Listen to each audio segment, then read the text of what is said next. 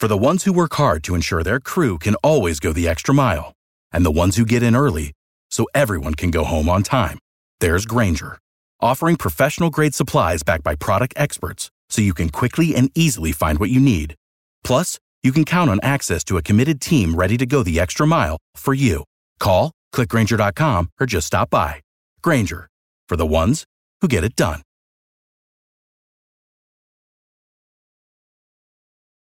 Every team, every topic, everywhere. This is Believe. Sports opinions with a side of satire. We're the First and Tens, a weekly show delivering the spiciest opinions on football, life, and especially each other. And we can do that because we've been best friends for so long. I'm Amy. And I'm Jasmine. First and Tens will bring you sports from the female perspective while also injecting pop culture, fashion, and music into our daring dialogue. We're saucy, edgy, and most of all, we think we're funny AF. First and Tens, light on stats, heavy on sass. Follow us at firstandtenspodcast.com.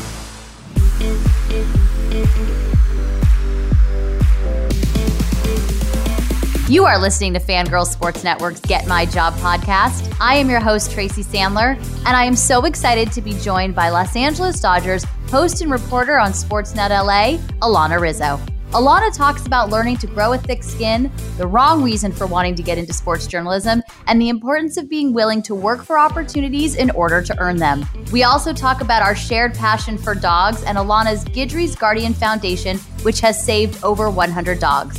This episode is filled with excellent advice, stories, and women supporting women. Don't forget to subscribe to us wherever you listen to podcasts, and don't forget to follow us on Instagram at Fangirl Sports Network. And with that, let's get to it.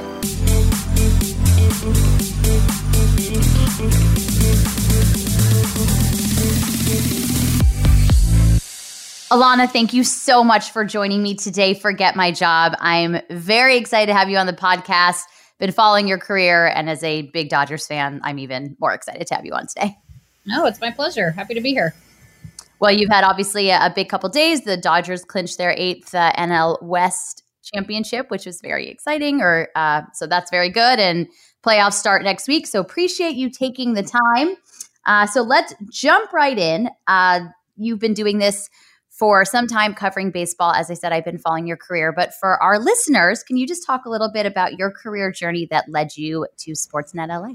Sure. I started this career path very late in life. I actually didn't go back to college until I was 28 years old to get a master's degree in journalism. My undergraduate degree was more of a business emphasis. It was international business with a marketing emphasis, and I just was not fulfilled in that industry. So I went back to school and received a master's in journalism, and then really started from the bottom and had to work my way up. I started in Wichita Falls, Texas. I was there as the weekend sports reporter, weekday sports anchor for 9 months. And then from there, I went to Market 82 in Madison, Wisconsin at the CBS affiliate there, and did that for 3 years in the same capacity as a weekend sports reporter and anchor and weekday reporter as well. And then I had an opportunity to go back home. I'm from Colorado, so I had an opportunity to go back and cover my alma mater, the University of Colorado, as well as the University of Denver, the Colorado Rockies. And that's where my baseball career started, covering the Rockies for 5 seasons. And then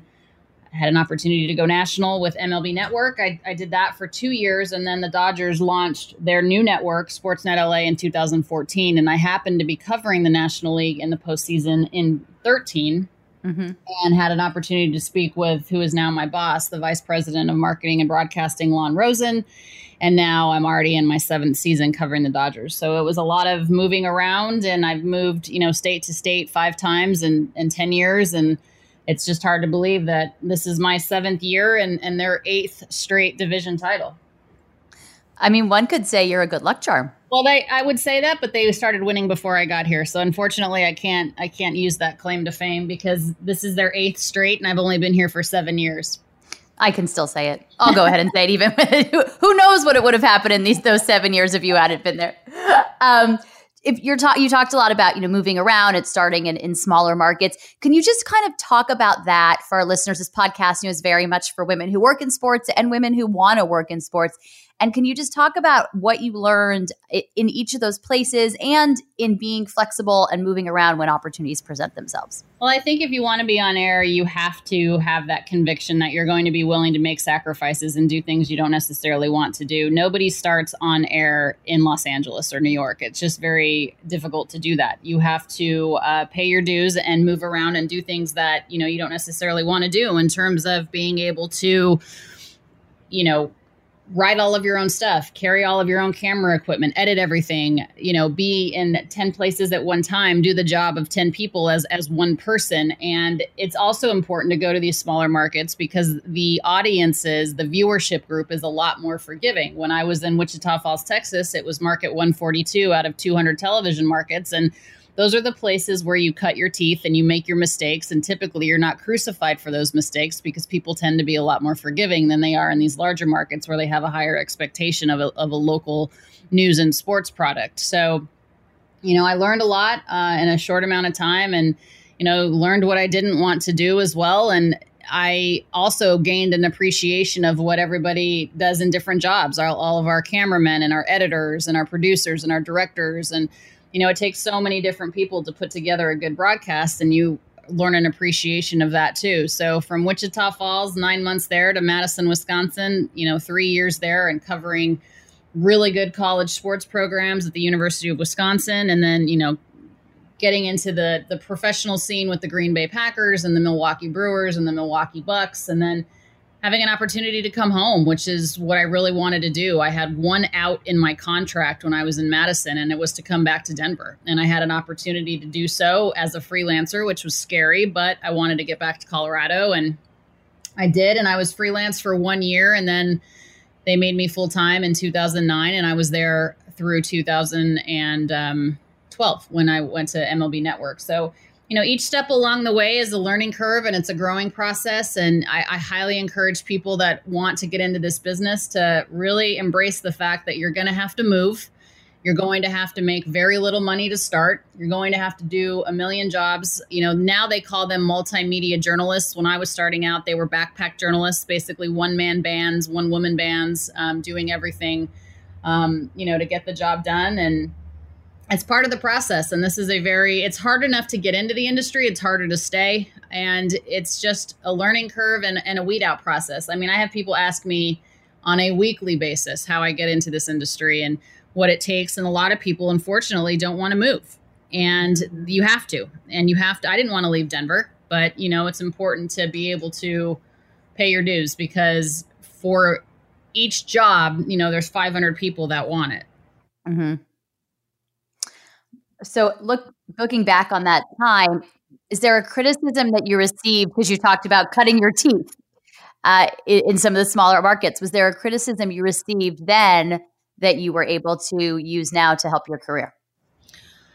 I've always just been a believer in myself, and I'd bet on myself anytime. And, I think you just learn how to grow pretty thick skin. When I was in Wisconsin and I went up to Lambeau to cover the Packers for a game in Green Bay, it was during OTAs, training camps, and it was the first time they started having two-a-days, and it was the first day that they were all in full pads. And I remember distinctly interviewing Al Harris, who was a defensive back at the time, about first day in full pads. And he was like basically looking me up and down, looking at my mic flag, really a sour look on his face. And, there's a lot of people that still don't think women belong in locker rooms or clubhouses or whatever, but it's just an opportunity to continue to prove that you know what you're talking about. And I highly encourage women and men, but particularly women, to make sure you do your homework. And you're going to have to work twice as hard as your male counterpart until you establish a relationship that you know what you're talking about. I mean, because I think people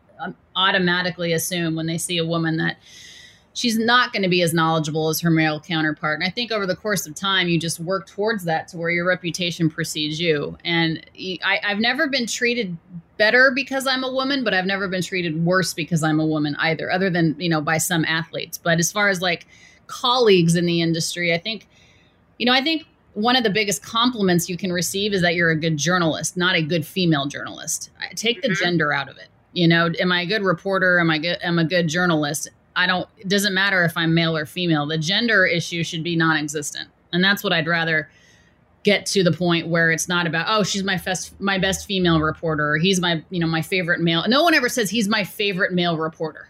Yeah, no one says that. Nobody says that. So that's what I'm hoping we can get to. How close do you think we are to that? I really don't know.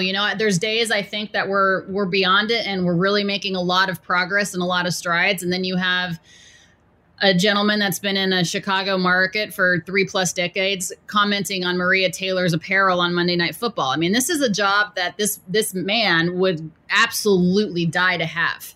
And she has worked her butt off. She's well accomplished. She's well prepared.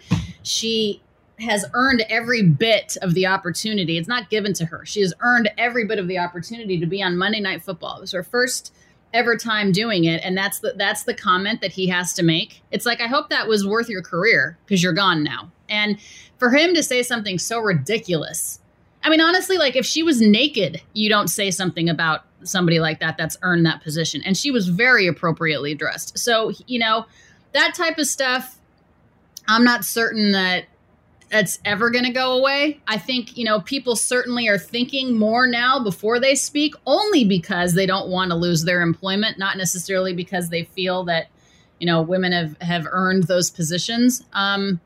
It's unfortunate that even crossed his mind to get to the point where he hit send. Mm-hmm.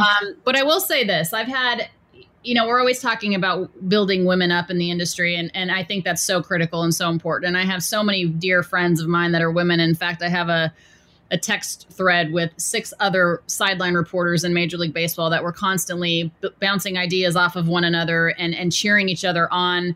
But I've had a lot of men in this industry who have supported me along the way, too. Unfortunately, most of my bosses have all been men, because those are the roles that are usually occupied by men. But it's also those men that have hired me. So there are good men in the industry. There are a lot of good women in the industry too. And it's, again, we got to get to the point where the gender issue isn't the factor. It's more, are these people qualified versus is it a male or a female?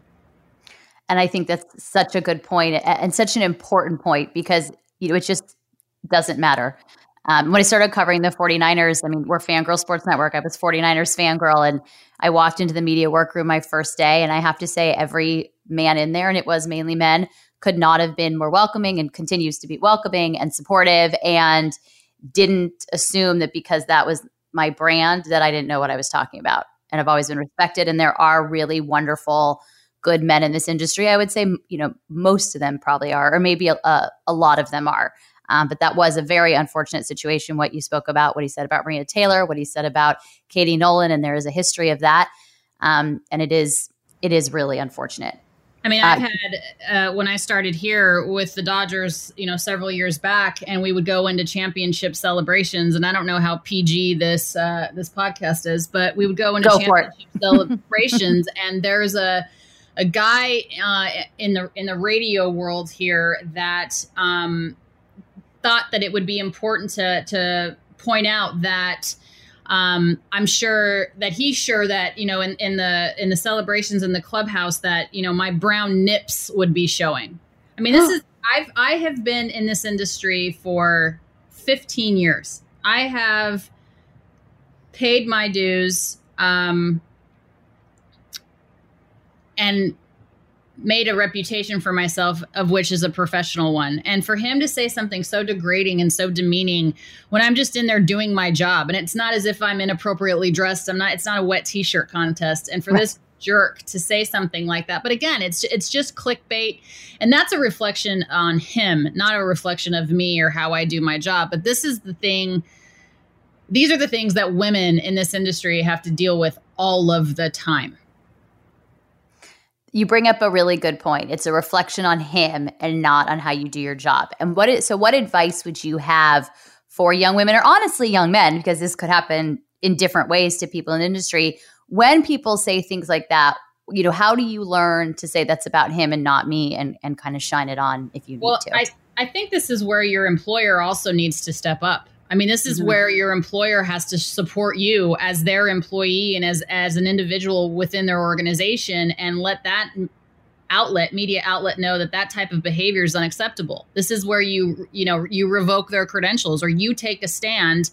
I had another gentleman by the name of Tom Hofarth that decided it was a good opportunity to speak disparagingly of me and say some pretty ridiculous things. And I would hope that my employer, the Los Angeles Dodgers, as big of an organization that they are, would take a stand against that, and they did. And they had conversations with him about that. And I said, this guy cannot be in our press box. Like, this is just unacceptable. But it is a reflection on how disgusting men are and how a lot of men, not all certainly, but a lot of men view women in sports roles or just women in general as a lesser gender, a lesser species, the subservience. But it's a constant battle. But I have to say, it's few and far between now for me. And I think people just know that that's not the type of behavior I put up with. And I have absolutely no problem calling you out on it. You brought up a very, very good point. Really, men who say that about women in sports, that's their feeling on women. And I think that's kind of an important thing to remember. And in some ways, I think can be helpful, especially for young women dealing with the idea that this isn't a personal thing. It's about them. And it certainly is their feelings generally. It's not just in sports. It's that idea of who you are is who you are everywhere. So I think that was. I also think that, these people have wives. These people have sisters. These people have daughters. It's like, would it be okay with you if somebody treated your daughter in the way that you treat women that you A, don't even know, or B, worse, that you do know? Would that be acceptable behavior to allow your daughter to be treated in the same way, in the same light, or somebody treats your wife that way? If that's okay with you, that's a massive reflection on who you are as a human being, and God help you if you have daughters. That's 100% true. Going back to something you said a few minutes ago, you mentioned the text chain you have with other Major League Baseball sideline reporters, female reporters. Can you talk about a little bit more just about women, supporting women and building each other up? And it's not a competition. We're better together. Not to be totally cliche, but it's true.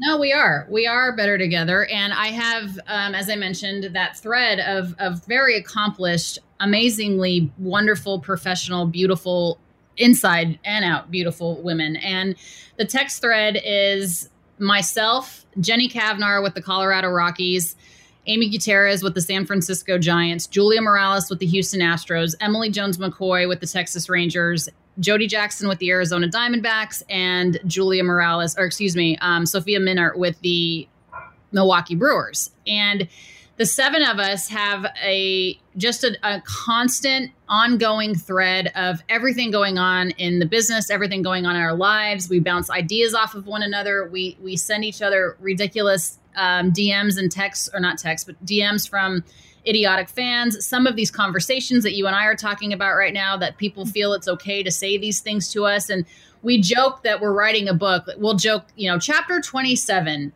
why you can do my job better than me. Just those just types of funny things that try to keep it a little bit lighthearted, because if you take all of this in all of the time without having some sort of levity, you could really be negatively affected by this and get into a really dark place. And we champion for each other. We cheer each other on. If we see one of us, receive an award or be, Jenny Cavnar, who's been play-by-play for the Colorado Rockies, as one of the very few females that have called a Major League Baseball game on television. We applaud her. Amy and Jody have been teaching. Emily has 1,000 side gigs, and she's successful at every single one of them. I mean, everything that we do, we try to just lift each other up, and it's so important. And we compare notes and we talk shop, and, how does your organization handle this? Or what are you guys doing in this? Or, and everything going on with Julia. It's not Julia's fault what the Houston Astros did. Right. Just supporting each other is important, and knowing that you have someone that is in the exact same position that you're in, going through the exact same thing that you are. It's just a really fun support system. And plus, we kind of see what is going on in each other's lives. I mean, Julia's about to become a mom for the first time. It just kind of seeing everyone go through life in this crazy business that we call sports journalism, and just knowing that you always have somebody that will listen and you have an ear all the time. So switching gears a tiny bit, you've won multiple regional Emmy awards, and you were just talking about winning awards. You talked earlier about preparation. Can you talk a little bit about your process in terms of how you prepare for a game? Now it's so automatic for me only because I've done it for so long. This is my 7th year with the Dodgers. I've been covering baseball for 15, I think. I don't even know anymore. And we're ingrained with them so much from the beginning of the season. I go to spring training with them the first day, which is typically around Valentine's Day, and I'm with them every single day until they're eliminated. This year has been very different, obviously, with COVID. I don't get to travel with them as I've done the past 7 years. I don't get to have that personal interaction with them face to face, but I'm still there every single day. So with baseball, since there are so many games, it's not like the NFL where there's only 16, and this year no preseason games. It's like baseball's every single day. And while this was only a 60-game season versus 162, I'm still there every single day. So the preparation is just making sure I know all of the storylines, but there's not that much to prepare for when I just talked to them 8 hours ago. You know what I mean? Just, knowing what the storylines are from beginning to end, and having known this team as well as I do and been with them as long as I have, it's like I know what makes them tick. I know who to ask what. I know their schedules. I know, who likes to talk about themselves, who doesn't, who, they're all better at talking about their teammates, and just kind of knowing what each guy ticks is the biggest preparation. Now, getting ready for the postseason is a little different only because I don't get to fly with them, but I am still going to Texas to be in that bubble. So just kind of getting the lay of the land of the new park there in Texas and making sure we're still delivering a good product for our pre and post game shows, and, asking intelligent questions and paying attention and knowing what's going on in the game. And, it's a daily thing that I've done for so long that it would be different if I was like when I was at MLB Network and I was covering all 30 teams. That's just a different type of preparation than it is when you're on one team in terms of a beat. Can you talk a little about that, though? When you were covering all 30 teams, how do you balance that? Because you're not going to know everything about everyone, but I imagine you have to know most things about them. Yeah, it's a lot. It's a different type of preparation, and it was a lot more studying. And the thing with MLB Network is that's really where I learned how to exercise my ad-lib muscles and just thinking off the cuff. There's very little there that is scripted. And I went from the Colorado Rockies, where I did not host pre and post game shows a lot, to MLB Network, where I was in studio doing stuff with no prompter and no anything and really learning on the fly, to going to the Dodgers, where I host an hour pregame show. I co-host an hour pregame show, and I have nothing. I don't have a prompter. I have nothing. I have 1 page of notes, and half the time I don't even have that. It's just, you get to the point where you just know the team so well that, and you are a lot more comfortable ad-libbing. It's just studio and reporting are two very different things. I enjoy them both. They're just two very different muscles to exercise.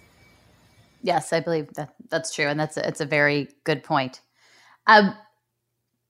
When you look back at some of the stories you've reported on, this is a 3-part question, so if I can totally repeat it. But I'd love to know one of the most rewarding stories you've ever reported on, one of the most difficult, and then the most fun. Oh boy. One of the most rewarding. Oh geez.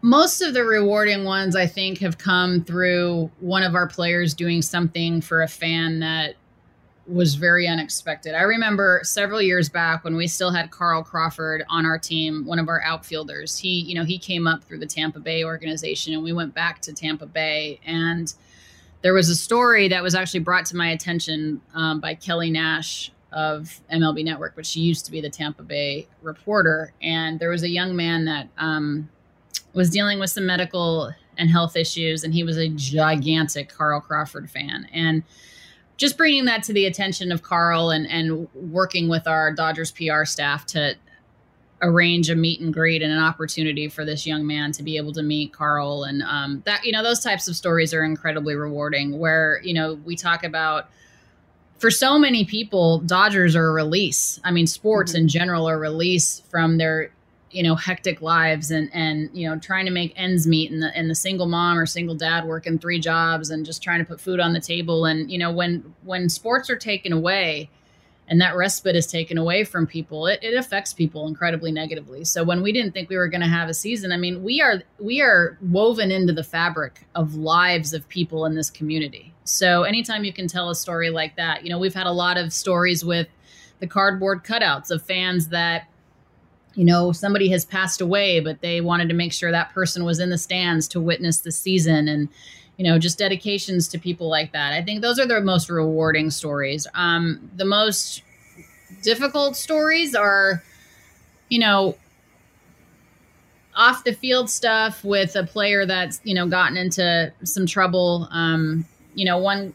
One comes to mind where, a guy had some mental health issues, and, you have to report or talk about the fact that he's really fallen on tough times. And people see professional athletes as machines and robots, and they're not supposed to have feelings, and they're not supposed to make mistakes, and they're supposed to be these perfect beings, and people fail to realize they're people first.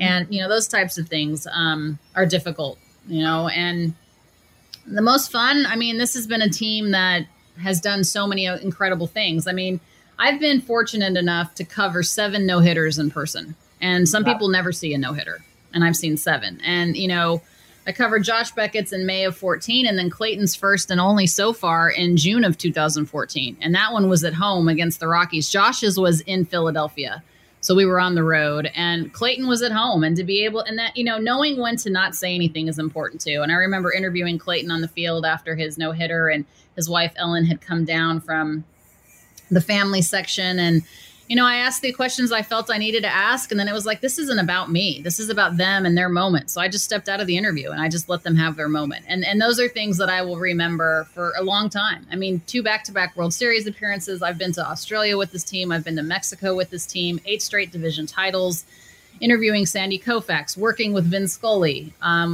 being able to have conversations with the late, great Don Newcomb, who's passed away last year and earlier. And it's just not the same without him in the stands. And, the legends, Tommy Lasorda celebrated his 93rd birthday yesterday. Just the opportunities to work for an organization as classy and as historic as the Dodgers has been a really, really fun portion of my career. There's a lot of stories to tell, and a lot of really fun things we've been able to do. So switching gears again a little bit, you had just talked about the cutouts, and you and I not only share a passion for baseball, but also for dogs.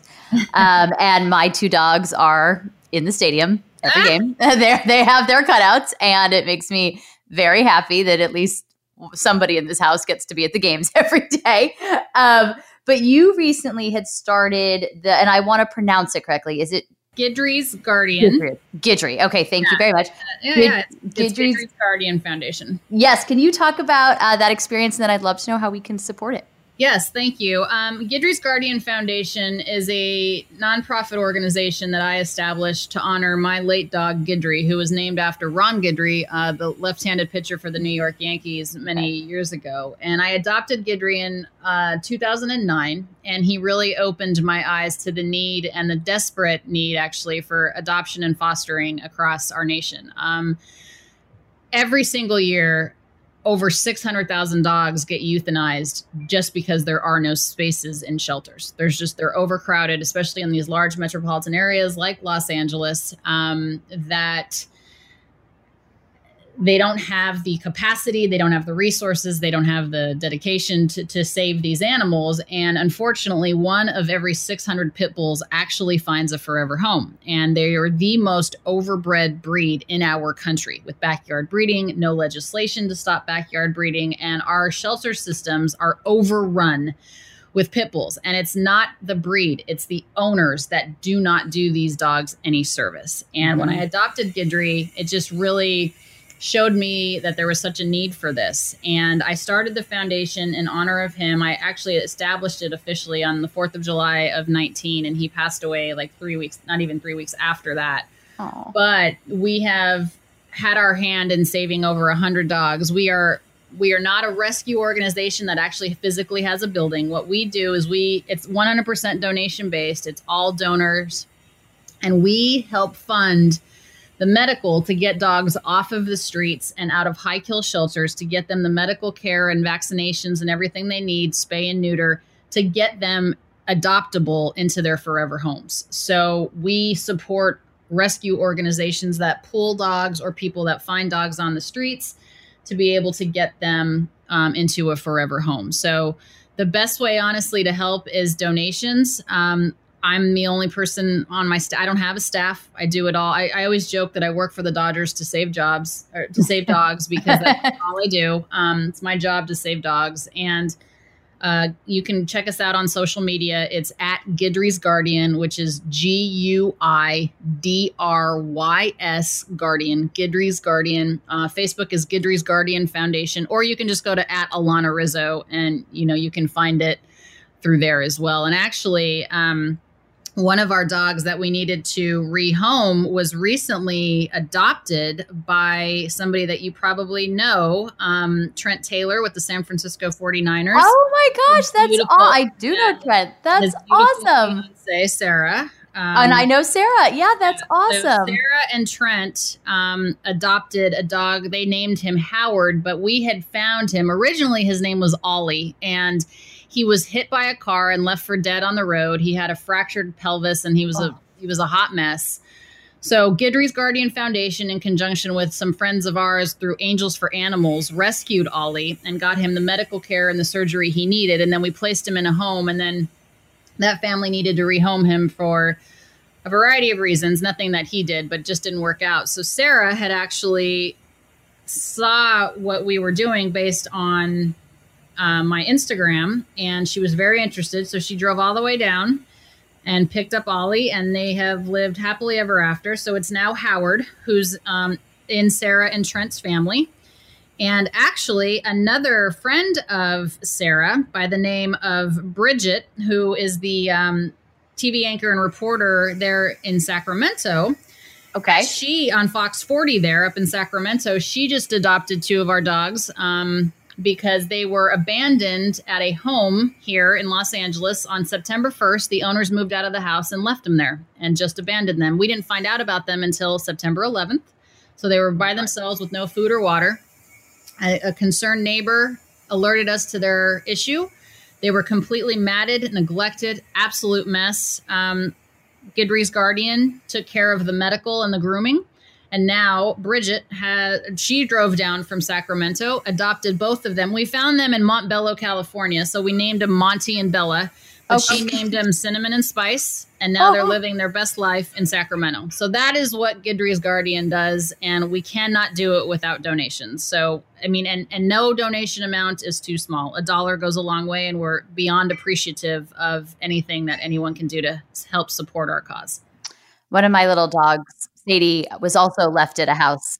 Family moved, and just left her there. Yep. And I just don't understand what is. That's the people that we deal with on a daily basis, which is why I like dogs way more than I like people. I could not agree with you more. I have a blanket that says, I love dogs. I like some people. Yeah.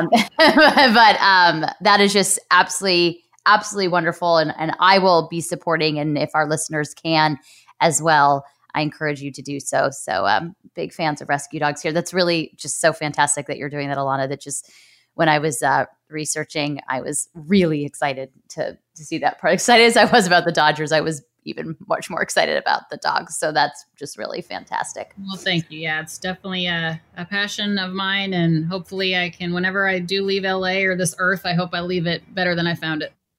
That is fantastic. So before we get to day in the life, I'm going to go back to a little bit of females in the industry and advice that you have.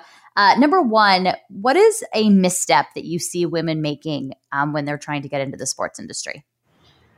I think there's a couple. I think some women go into this wanting to be famous. I think, journalism is not entertainment. You're not going to be an entertainment reporter. And if you want to just be famous, this is not necessarily the industry for you, because I think if you don't know what you're talking about, you will be exposed. If you are not prepared and you do not know the sport you cover and you do not ask intelligent questions, you will be exposed. And, your appearance only gets you so far. And it's important to understand that there's a lot of complicated things in this industry, you know, and covering certain beats that people will see through that, you know, and they'll see that you're disingenuous and that you don't know what you're doing. So don't go into this thinking that you're going to be famous. That's not the way. Another misstep is that people assume that the professional player's space is their own. I've seen people go into clubhouses and sit on the floor, sit on their couches. I mean, there's a lot of, you know, you hear about unwritten rules in baseball, and there's a lot of unwritten rules just in a clubhouse of being a reporter. That is their space. I can't stand being in there. It's like, I want to get in there. I want to do my job, and I want to get out. I'm not there to linger. I'm not there to hang out. We are not friends. That is their home. That is their space. And you know, it's very important for me to let them know, listen, I have a job to do too. Like, let's knock this out and I'll get out of your way. I just think people try to be buddy, and that's just that's not appropriate for women, you know, to go into this business, and professionalism is so important. Another misstep is the unwillingness to work, the unwillingness to move, the unwillingness to do what it takes to get into this industry and stay. You're going to have to move. You're going to have to do jobs you don't want to do. I lived in Wichita Falls, Texas, and I hated it. I met, you know, a very good friend who's one of my best friends to this day. And that's what I say. Well, that's what Wichita Falls was for, was to be Megan. But it was awful. I made no money. I was living in, you know, it was tough. I had to make decisions of putting gas in my car to get to work or eating, you know, that type of stuff. I mean, those are real things. Just an unwillingness to work, I think, is a misstep. Dressing inappropriately, being unprofessional, you know, you got to work hard and you got to earn it. That is 100% true. All right. So we're getting to two of my favorite parts of the podcast. First, can you take us through a day in the life of Alana Rizzo? It's pretty basic now. I mean, a day in the life for me is I typically get to the park 3.5 to 4 hours prior to the game. Now I do everything via Zoom, unfortunately. So we'll have a position player or a pitcher made available, do that interview. Then I'll interview Dave Roberts, and then I will do a one-on-one with the player. When we're at home, the player is on a headset in the dugout, and I am on our set in center field. When they're on the road, it's, again, all via Zoom, which is super impersonal. And then I host an hour pregame show. When we're at home, I have an analyst. Yesterday it was Jerry Hairston Jr. Today, I believe it's Ned Colletti, former GM of the Dodgers. Tomorrow, I think it's Nomar Garciaparra. So I'll co-host an hour show, and then we do the game in-game with Joe and Oral. I do 3 or 4 different sideline hits. I will always interview Dave Roberts, our manager, during the game, which is new this year, only because of COVID. We've never done that in the past. And then post-game is all indicative and you know, predicated on what happens in the game. So it's just all reactionary, and I'll interview, if we win, I'll interview a player on the field, and then, you know, Dave Roberts, and then anybody else made available. If we lose, it's usually just Dave Roberts and the starting pitcher. And then it's, you know, rinse and repeat. So a lot of it is, you know, the daily preparation of just knowing what happened the day before. You know, when we're traveling, you know, it's different, or when we have a 162 game season, but you know, we don't just show up to, if it's a 7:10 game, we don't show up at 6:59. I mean, we are there hours ahead of time preparing and interviewing and getting things together for our shows. And, you know, it's a lot more intricate than it probably appears to the viewer. I've had friends in the Bay ask me, they're like, oh, so it's a 1 o'clock game. Can you meet for brunch at 10? Yeah. And people don't. Like, what? Unless you live the life, people don't get it. Or after the game, well, you'll be done around like 4, and like I'll be done around 8. So yeah, my favorite is when they ask, well, when does the game end? I'm like, we literally do not have a clock. Yeah, literally, we don't.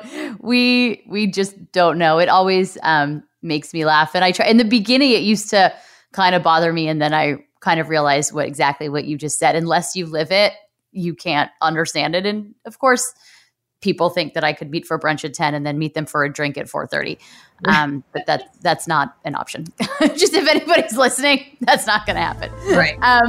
All right. It's time for 5 fun facts. Alana, you probably don't know this. I do this with the 49ers players. Now we do it on Zoom, but we used to do it from my iPhone and super casual. And it would give an opportunity for them to tell us 5 things about them that we don't otherwise know. But on this podcast, we do it every week and we ask the same 5 questions.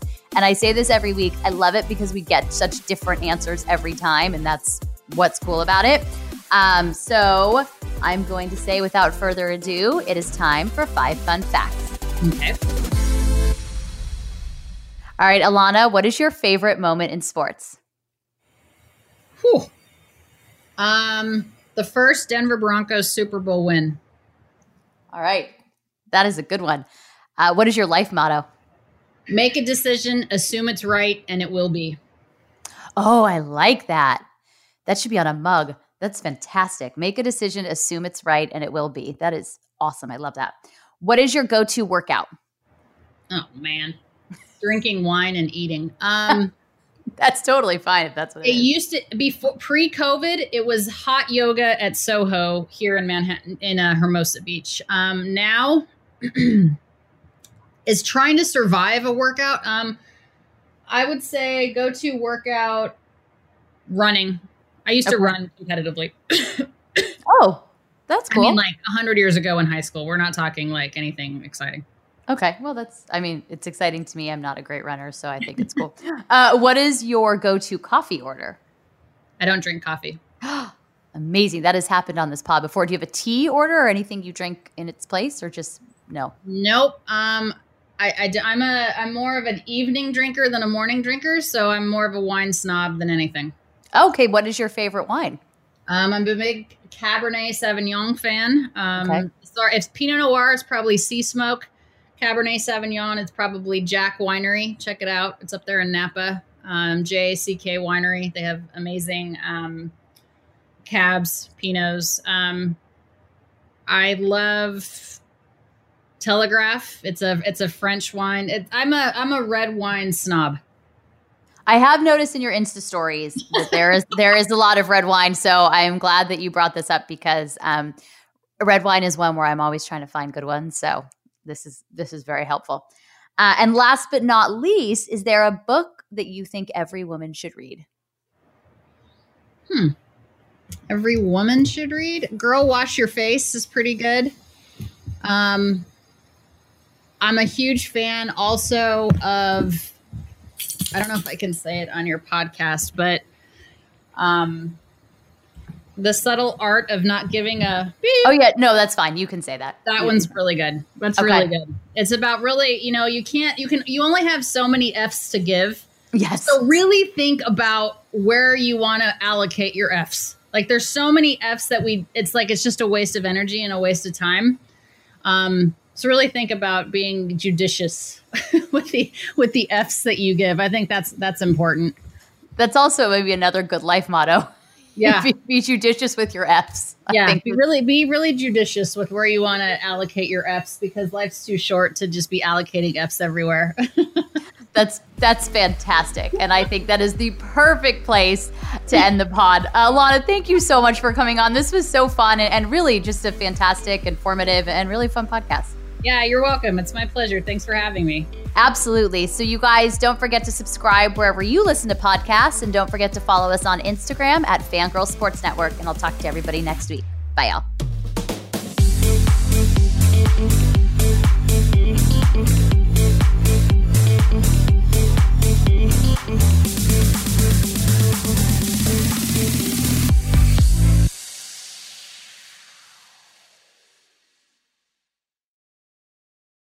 Without the ones like you, who work tirelessly to keep things running, everything would suddenly stop. Hospitals, factories, schools, and power plants, they all depend on you. No matter the weather, emergency, or time of day, you're the ones who get it done. At Grainger, we're here for you with professional-grade industrial supplies. Count on real-time product availability and fast delivery. Call, click Grainger.com, or just stop by. Grainger, for the ones who get it done.